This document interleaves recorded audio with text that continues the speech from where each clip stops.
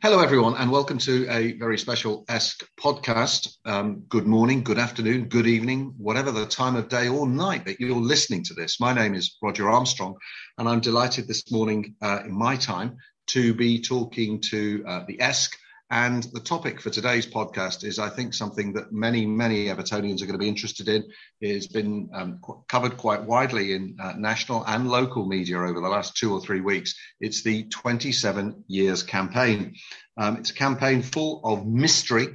We don't really seem to know who's behind it, but one person who is prepared to put their head above the parapet and take a little bit of flack as a result is Paul the ESC. So, Paul, good morning. How are you? Morning, Roger. I'm very good, thank you. Very good indeed. Excellent. I'm not sure I'm taking too much flack. The shields are up anyway, but that's okay. Okay, so long as the air defense missile system is fully operational, you've changed the batteries on that, I think you should be all right. I have seen a few brickbats coming over, but it's Everton Twitter. We would expect nothing less. So the 27 years campaign, we all know, 1995. Those of us who were there at Wembley on that glorious day in May when Paul Rideout scored the winner against Manchester United, big Joe Royals boys won the cup. Seems like yesterday, but also seems a long time ago. And here we are in 2022. It's 27 years. And if we can win the FA Cup this year, it will be 27 years without a trophy, and that cycle will be broken. The 27 years campaign, Paul, what are its objectives? And who's behind it? Who dreamt it up? I think it's really important to recognise the significance of the name of the campaign in the first instance. 20 decisions that the shareholders made, and based on the total lack of progress on and off the pitch. So it's really important to focus on how long it's been, and then to call to everybody who's involved in the club to do the things that are necessary to make it a success. So that's the primary objective of the campaign, is to make the club successful once more, or to bring to attention all those that are able to make it successful, to make it successful. So then you have to ask yourself, well, who is the person that can make the club a success?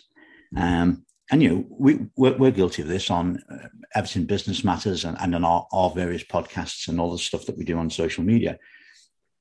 For a number of years, we've focused our attention on the board and said that, the board has to deliver. Well, yes, they do, but the fact is that they haven't. And we can sort of ask the board, we can go to shareholder meetings, AGMs, etc., and complain to the board about not being able to deliver.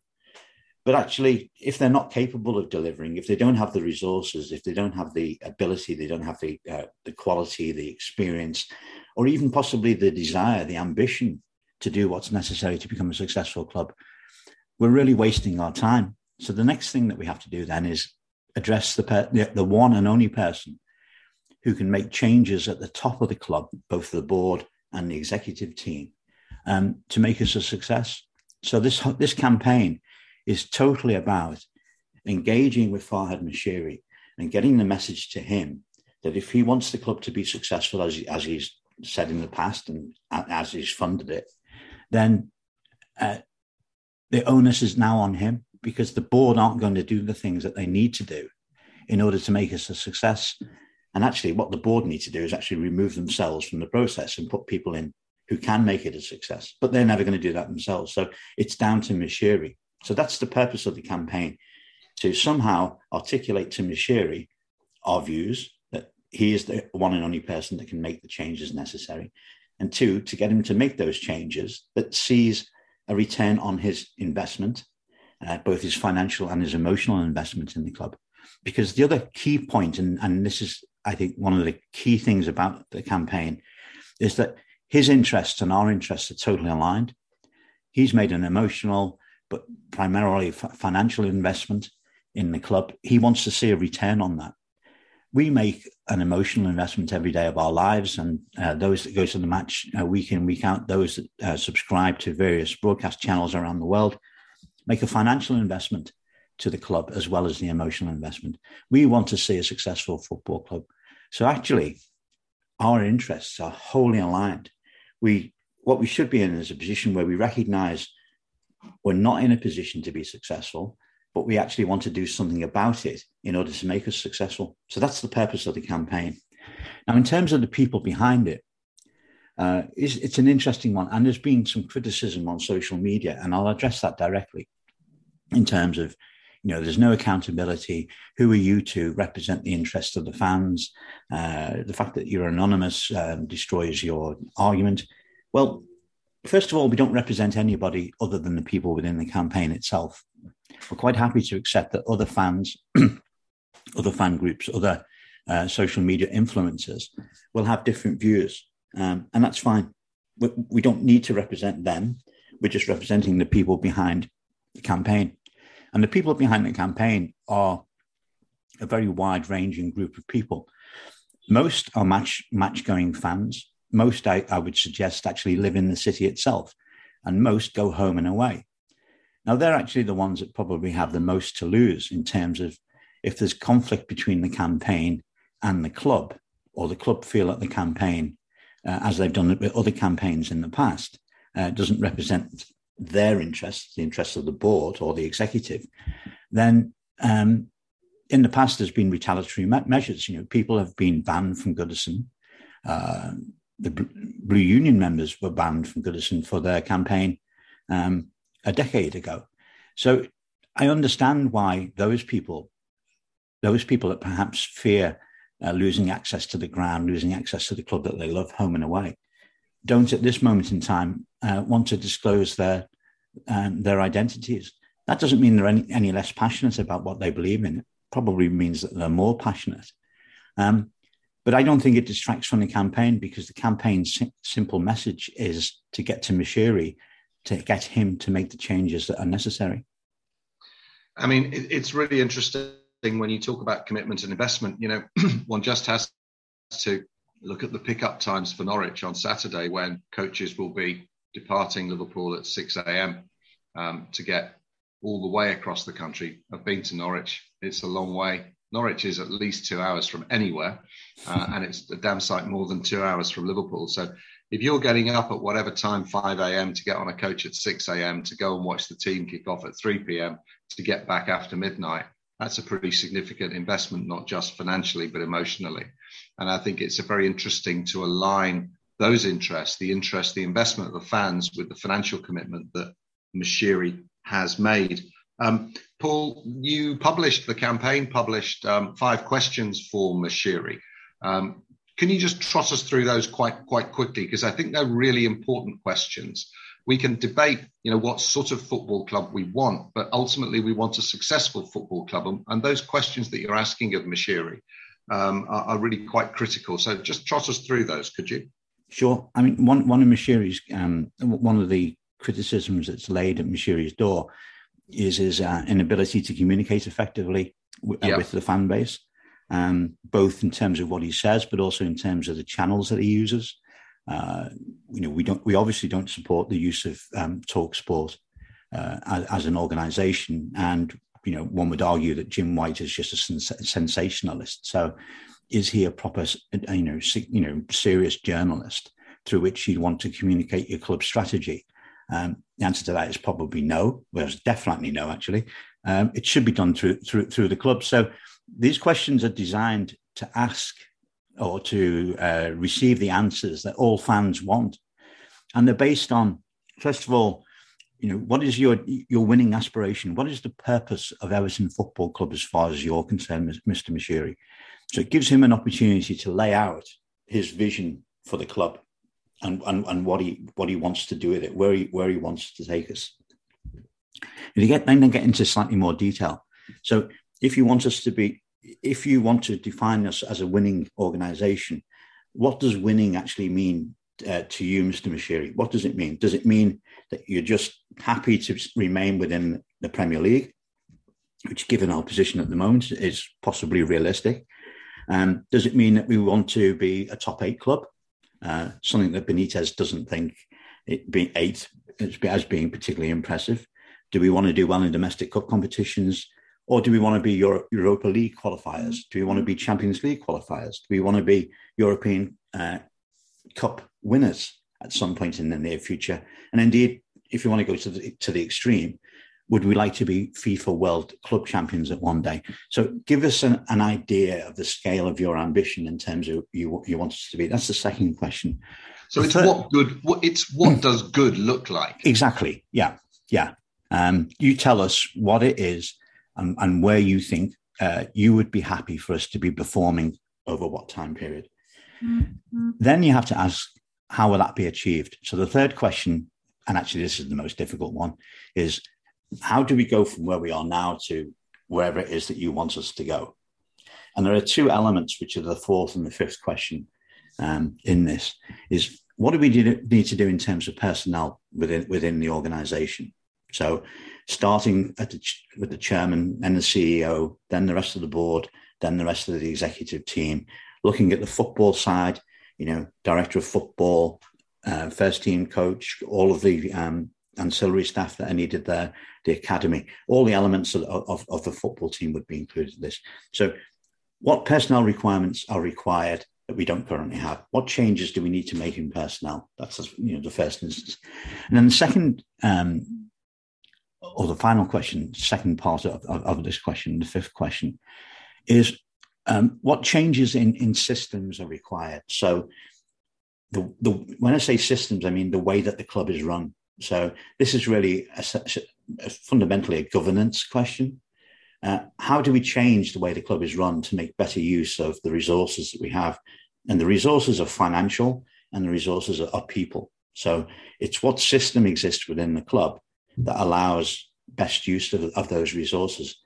And those five fundamental questions they're not unique to Everton. They're asked of many chairmen, of many CEOs, of many shareholders around the world when institutional investors ask their managers or their other shareholders, the majority shareholder in this case, how are you going to make your organization a success?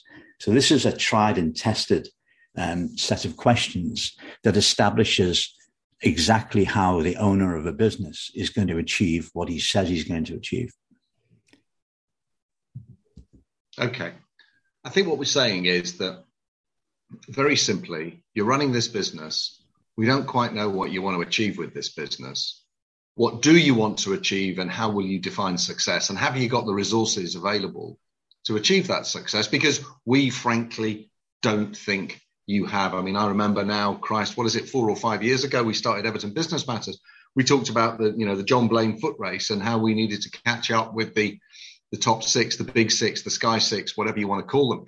We haven't made any progress catching them up, and we've got overtaken by the West Hams, by the Leicesters, by the Wolves, even by the Brentfords, by the Brightons. And, we're in the bottom half of the table. So it's a pretty big disaster coming over the hill from where I see it as a supporter.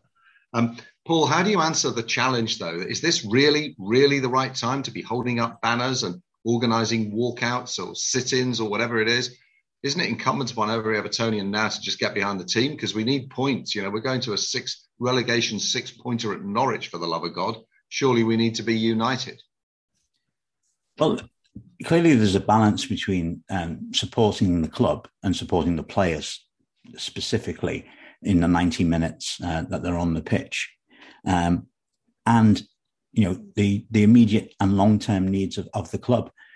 We support, the match-going supporters support Everton to the absolute hilt, week in, week out.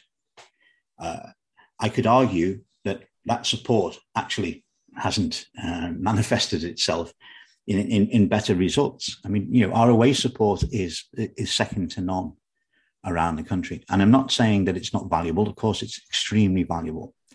But actually, there's no evidence that it produces the results on the pitch that we want. Because if there was evidence, we would have the best away form in the country and would be a far more, if we wanted to judge our performance by the level of support that the team receives, we would be in a far better position. We'd be much higher up the league than we are currently. So I think whilst it's important that we do support everybody that's on the pitch for the 90 minutes that they're on the pitch, there is a disconnect between performance and that level of support. There's not a correlation between the two. So that's how I would answer it in the first instance. The most important thing is though, is the timing of it. If we don't make our points known, and our points being very specific to Farhad Nashiri, what's going to change within the organisation that makes the rest of this season, but the summer and the following season and the season after that, before we get to Bramley-Moore, different? If we don't have change, we're not going to change our levels of performance. And this is against a backdrop where the competitive element, all of our competitors, the so-called big six clubs, and then the clubs like West Ham and several others, perhaps a dozen other clubs, are either better resourced than we are, or they have higher quality management, both within the business, but also within the football team. If we don't acknowledge that and do something about it, we're leaving it to chance whether we can outperform any of those, for example, say a dozen clubs, or even if it's just 10 clubs, the top 10 clubs in the Premier League. And that's not where we want to be. That's not where we want to be as a club. So we really don't have a day to spare in terms of getting this message out to Farhad Nashiri and getting him to act on the message. You know, it has to start today. Leaving it 3 months or leaving it 4 months until we're guaranteed Premier League survival for another season isn't enough, because in 4 months' time, if we don't do something about it starting today, we're going to be further behind everybody else than we are at this particular moment. Okay. Listen, Paul, the other cynics would say, what on earth can Denise Barrett-Baxendale do about our performances on the pitch? You know, she can't add value into the transfer dealings. She can't really affect team selection, tactics, or anything of that nature. So really, can whoever's on the board of this football club and any football club, how can they affect what happens on the pitch? Surely, you know, it's all down to Guardiola or Tuchel or Klopp or whoever it is. Surely it's all about the manager and the players. What on earth can the board do to influence that? And therefore, why do we need to replace this board? A board of directors directs the business. That's why they're called directors. And from my perspective, very simply, I don't know a successful business anywhere that doesn't have a good board directing that business. So, and that's true of football. It's true of any other sport. It's certainly true of commerce and industry around the world. You have to have a board that's capable of directing an organisation, because without what skills are lacking in the current incumbents then? I mean, people would say that some people would say nobody knows Everton better than Bill Kenwright.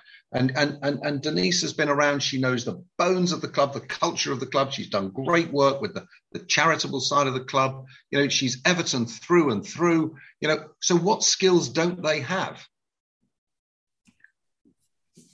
I think knowing the city, knowing the supporters, allegedly, knowing the club aren't necessary qualifications for running a successful football club. Okay. I wrote something the other day about to run a successful club, you need a number of pillars upon which you build it. It's sort of, you know, the analogy, if you want to use Bramley-Moore as the analogy, the foundations, the piles that they're currently drilling into Bramley-Moore to support the stadium. If you want a successful football club, you need strong shareholder support. Now, I think financially, we're pretty certain that we get that. Yeah. And we'll get it in the future, if not from the shareholder, through sponsorship arrangements with USM, for example. And that's good. We need good governance, which we don't have. Good governance means that the structure of the organisation in terms of how it functions. It means in terms of the board, not every board member being an executive of the club, meaning you have non-executive directors, not a Graham Shaw, with the greatest respect to him. And you have independent non-executive directors who are people that don't work for the club or do something else in their lives elsewhere, but come in and give their experience and challenge the other people around the board. You need that. I think you need to decide that if you're going to have a director of football, that you adhere to the director of football model, which means that the director of football is effectively the CEO of the football organisation within the club, and you make that decision. You appoint somebody, and you commit to that model. If it turns out that you've chosen the wrong person, then you You change the person, you don't change the model. Right. That's how other successful clubs run, and I think that's the model going forward. I think you need to create a consistent footballing philosophy throughout the whole club. So you make a statement, this is Everton Football Club, we play football, and this is the manner in which we play football. And we play football from the most senior team, the first team, all the way down to the under eights in the same way. I think we need a proper recruitment policy, which is decided probably in conjunction with the major shareholder, but is decided by him and the board, that this is the process that we go through for any senior appointment within the organisation. It's not down to an individual. There's an actual process that we go through to stop all of this ridiculous recruitment decisions that we've made over the last 5 or 6 years, both in terms of players, but also in terms of managers, coaches, directors of football, etc. A process that stops the individual from dominating those types of decisions. And then ultimately, we need a sustainable business model, a model that means that we don't spend more than we earn, which is what we've done for the last 5-6 years, which has given us the difficulties that we have with profitability and sustainability and the Premier League. And that model is, I think it's based on three things. It's based on sensible recruitment and sensible wages, which is one, i.e. not overpaying to bring people in, which is what we've been guilty of in the past. Yes. It means successful player trading, which is an acknowledgement that part of the game today is that you either bring people through the academy or you buy young players from other people's academies, you develop them and you sell them. And there shouldn't be an issue in terms of selling them, because you then reinvest the proceeds from that back into the squad. That's how all the successful football clubs operate. And we're a million miles away from doing that. And finally, you have a commercial strategy that produces returns which are commensurate with a club of the size and presence of Everton. And we build that size and we build that presence around the world with appropriate partners, and we generate more income than we are doing currently. That, to me, are the pillars of a successful football club. And the challenge that 27 Years campaign is making to Farhad and Moshiri is, how do you create the structure? How do you bring the individuals in that allows those pillars to be built and those pillars to get bigger and stronger as the club gets bigger and stronger? It's interesting to talk about the culture of the club, isn't it? The identity of the club, because that's, I think, really where this goes to the heart of this campaign. Because the club that I grew up supporting a long time ago was about winning trophies, and 27 years, as you said at the outset, as the moniker for the club says it all. 27 years, our longest peacetime period without winning a trophy, and it strikes me, thinking back to 1995, that since then, Peter Johnson disappeared and Ken Wright saved us. Of course, that's the way the narrative has been spun. But from that moment on, through the managers that we had, through Smith and Moyes and some of the successes that we had under Moyes, relative successes. But this whole little old Everton, magnificent seventh, knife to a gunfight culture was perpetuated by Bill because it suited him. It suited him in his narrative that, we were always the underdogs and we were the feisty ones and we, have a good go, maybe just come up short, but everyone loved us. And it strikes me that Moshiri hasn't been able to change that culture. He came in, he said he didn't want us to be a museum. He said that, he was going to invest. We needed Hollywood managers. He wanted us to compete, to win trophies, to be in Europe.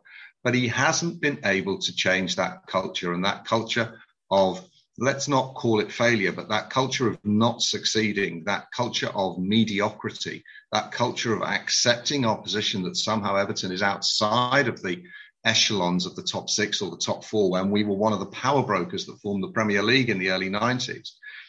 For someone, you and I are of similar age, for those of our generation, it really sticks in the gullet. And we really hoped that Moshiri would do that. And he hasn't been able to.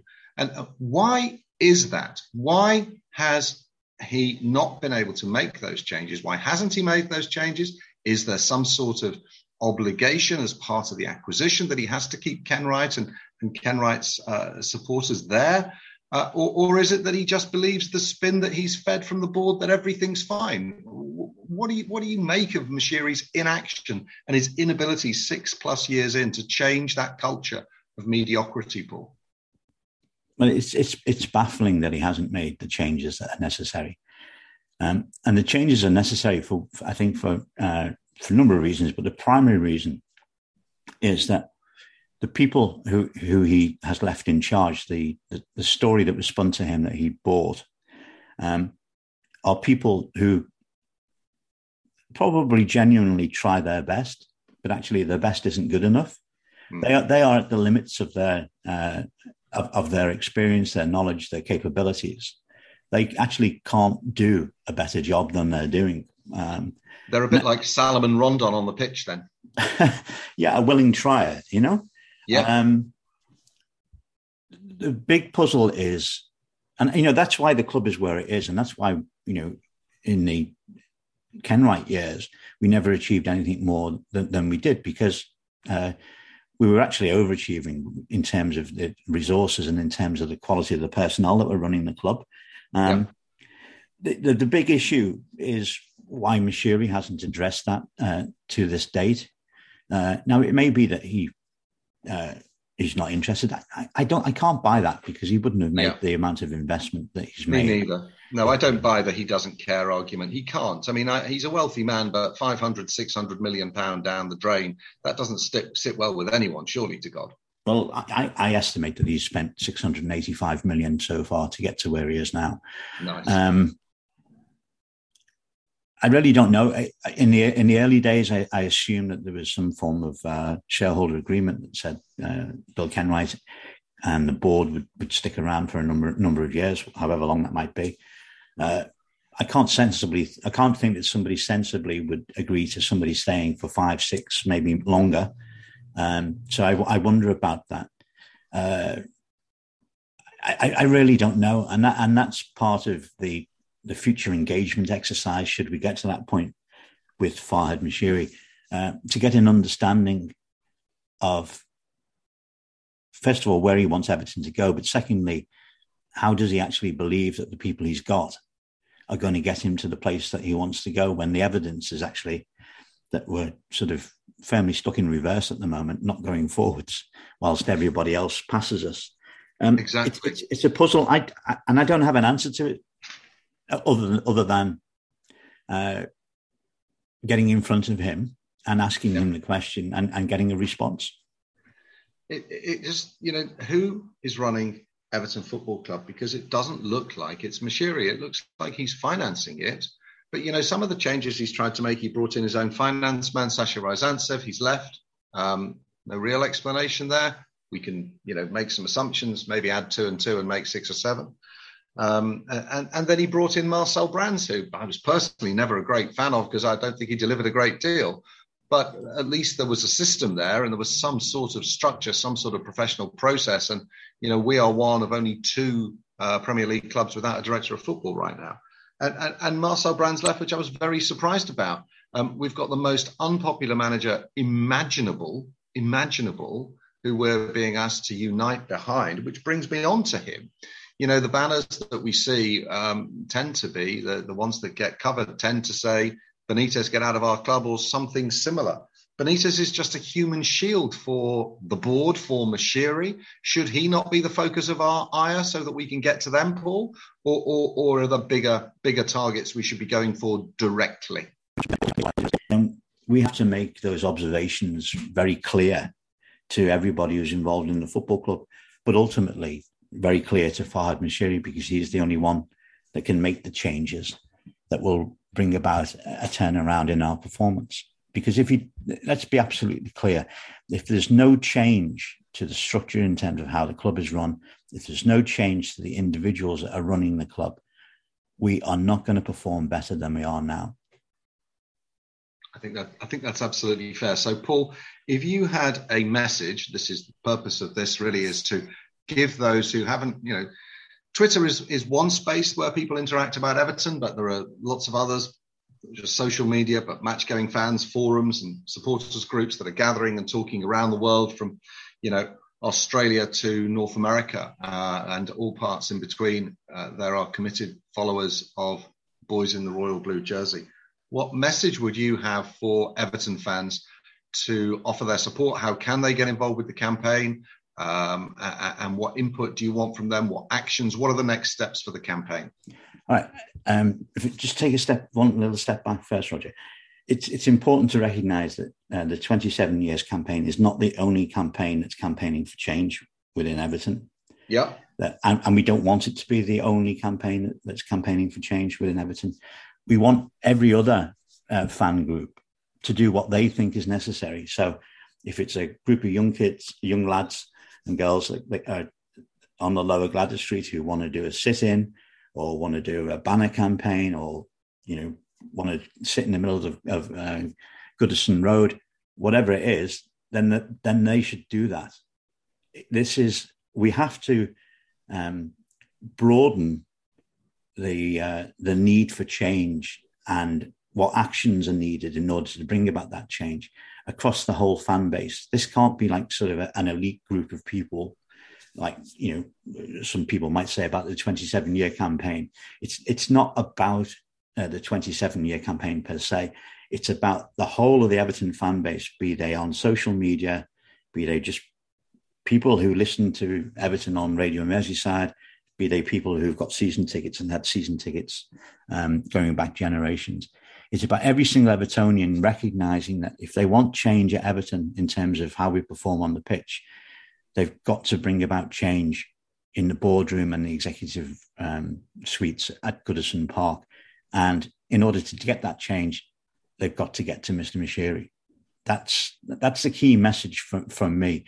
The 27 years campaign will continue to do what it's trying to do, which is build support in the media, put pressure where we can do on Farhad Moshiri to listen to us, to engage with us, and then to act on what we think is right, but also what other people think is right in terms of how the club moves from where it is now to where it needs to get to. But the whole the single message from this is the 27 years campaign is a campaign, but it's part of a group of campaigns, and we would both advise and encourage all Evertonians to become part of a campaign that they feel comfortable with, given their age, given their views, given their circumstances, and make the campaign as wide as possible, the campaign being a campaign for change, not just a 27 years. 27 years just happens to be the name of our campaign. This is a thing that needs to be much wider than that. It needs to be the whole fan base saying to the club that our performance levels are not acceptable and you need to make the changes necessary to get our performance levels to a standard that we believe we should be operating at. That's it. Thank you. It's a very succinct summary. I normally like to do a bit of a summary, but Paul, I think you've done a great job there. We're talking about a football club that we all love dearly for a variety of reasons that we've come to by chance, by good fortune, in most cases, through long-standing family connections, and we've all made great friends who are Evertonians that we know, that we meet, that we go to the game with, that we chat to. This is our club. Those people who own the club, those people who play for the club, those people who represent us on the pitch, and those people who direct it from the boardroom are purely custodians. They're only here for the short term. And I think it's absolutely now the time for the fan base to, through whatever means they have, whatever means they're comfortable with, try to address the issues of underperformance of this great football club that used to be known for winning trophies, that used to be known for competing. We have no God-given right to any of those, but we need to be doing a damn sight more than we are presently, wallowing around the bottom half of the Premier League with a half-baked squad and a manager that no one can really get behind. I think it's time for change. I think it's time for the fan base to rise up and to react. I think, in the words of Tracy Chapman, we are talking about a revolution. I hope you've enjoyed this podcast, and we'll be back with you very soon. Until that time, up those toffees. Oh, I said you better run, run, run, run, run, run, run, run, run, run, run, run. 'Cause finally the tables are starting to turn. Talking about a revolution. Yes, finally the tables are starting to turn. Talking about a revolution.